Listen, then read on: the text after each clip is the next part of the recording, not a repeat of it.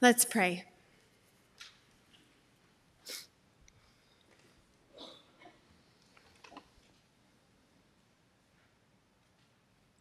God, unless you speak to our hearts today, nothing of value will be said. So open our hearts, open our minds, open our very lives to your Spirit. God, I pray that you would give me your words to speak and that you would keep me completely out of your way. In Jesus' name, amen.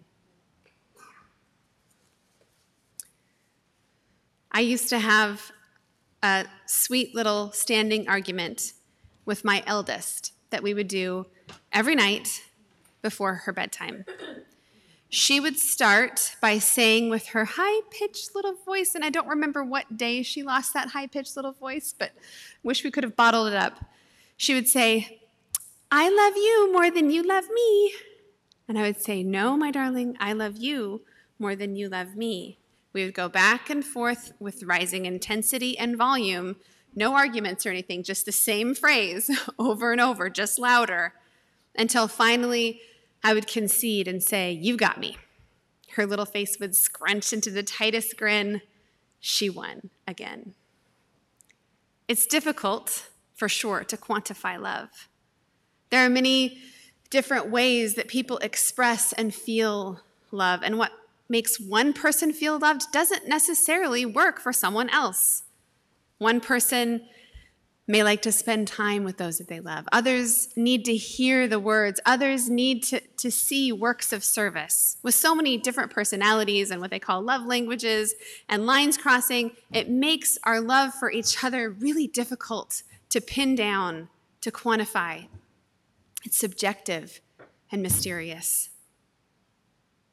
Jesus, in our gospel this morning, had his own take on how to quantify love. And quite frankly, it sounds a bit psycho. His suggestion: show your love by your willingness to die.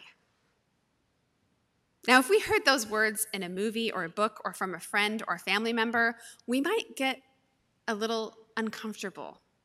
If our child, for example, came to us and said, "I know what love means, a willingness to die," we might say, "Whoa, let's scale that back a little bit."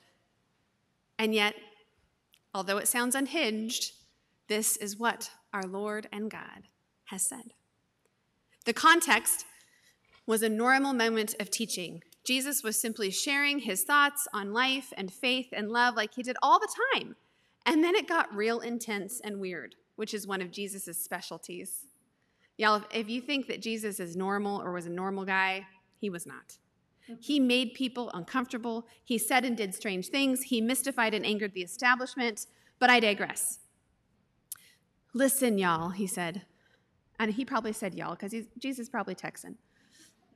"Live in my love and let it be the air you breathe and the sea in which you swim. This is what you were made to be. And, oh yeah, you got to be willing to give your life for your friends." It escalated quickly. Now, I'm a mom. Today happens to be Mother's Day, and I would, without hesitation, die for my kids if it were necessary. And as a pastor and human, I hope I would be brave in a life and death situation. There's no way to know for sure, save for tragedy. And honestly, I hope I never have to find out and test that. Dying for people is a very hefty ask. It is not something that any of us feel comfortable with. But Jesus, he loved teaching like this. He loved to make things weird sometimes. I imagine what his smirk was like when he said some of this stuff. He knew he was blowing people's minds, not just those who were listening to him on that day, but all the way here to us now. Thankfully, Jesus' desire for hyperbole, for exaggeration, was very strong. And when he told people to lay down their lives for each other, he went to the extreme to show how much we needed to abide in God's love and to really live in it. He was not proposing some creepy, obsessive love that shares necklaces with the other person's blood in it or plans a suicide pact. He was proposing that we see that we are connected to each other inextricably, and that the well-being of our neighbors, our friends, even our enemies are tied to ours. We're in this together. He was inviting us to truly embody God's love that does not show partiality or selfishness. He probably could have gotten a lot more takers with that comment, right? If he would have said, true love is this, laying your life down for your family, right? Laying your life down for people who are like you.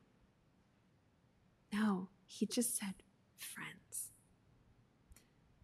I was so thankful last week for Mo's invitation to share random acts of kindness on my way home from church. Did any of you participate in that last week? Excellent, some of you did. The charge was to find random people on the street and to compliment them. No agenda, no further conversation, just a small, random kindness. I found myself on my way home from church last week looking at the world differently with this task in mind.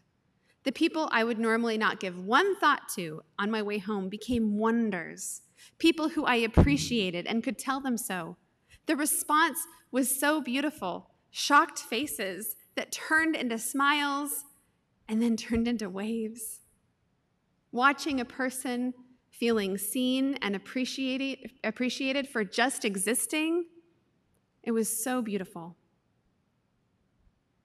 Jesus has invited us to abide in God's love, and the litmus test that we are doing it right is if we see and love each other with love that makes us appreciate one another, with love that makes us stand in solidarity with people, to defend them, and to lay down our lives for them. There are hundreds of ways, after all of laying down our lives for one another, that do not include those creepy blood necklaces.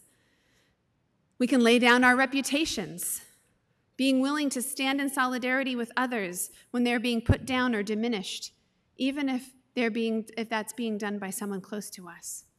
Solidarity can be costly. Polite society does not like waves and demands assimilation, and anything we do to disrupt the powers can be interpreted as just that.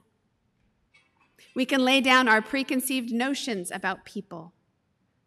Look, for example, for information that is coming about ways that we get to use our Fetter Hall for the unsheltered homeless for a respite center. So often we look and dehumanize people who are experiencing homelessness, and we don't see their humanity. We don't see a son, a brother, a precious one.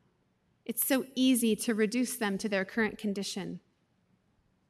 We can lay down our agendas, our own ideas of getting ahead, if even 1/4 of our energy was not put toward our own profit and benefit, and instead was toward others. How incredible, how world-changing could we be? What it means to be on a faith journey with Jesus is to abide in love. A disturbing, costly, difficult, active, world-conquering love. Laying down our lives for others in big and small ways. This is our love story. We Christians are in a love story with the whole world, with creation, with each other. Our culture is obsessed with romantic love and rom-coms, but don't cheapen love by limiting it to the caprices of romance. Romance has a shelf life. The kind of love that sacrifices for others is stronger than death. The kind of love that conquers the world. And that kind of love is far more compelling. And we all get to share and participate in it. When we open our hearts to that kind of love, we open our hearts to everything and nothing gets left out. The love of God is impartial and powerful and overwhelms us and changes us and motivates us to share it. We start to drive down the street in a different way, looking at people as precious. If you're looking for that kind of love today, I encourage you, as you walk through the world, as you sing, as you pray, as you receive communion, as you walk out into the sunshine, as you feel the breeze on your face, As you hear a bird song before you see it, remember that that's God's love coursing through you. That love that created you. That love that thought you were an excellent idea. That love that redeemed you. That love that sees you exactly as you are and loves you unconditionally. That love that beckons you constantly towards your best self. The love that allows you to see the world's beauty, grace, and possibility. The love that is constantly all around us. It is the air we breathe. It is the sea that we swim in. Embrace it. Live in it. Abide in it. And as we do, we will not have to declare with our words that we love, but we'll naturally do it with our actions, laying down our lives just like Jesus did, just like countless saints who have gone before us have done, just like we will teach our children to do. This is our love story. Amen.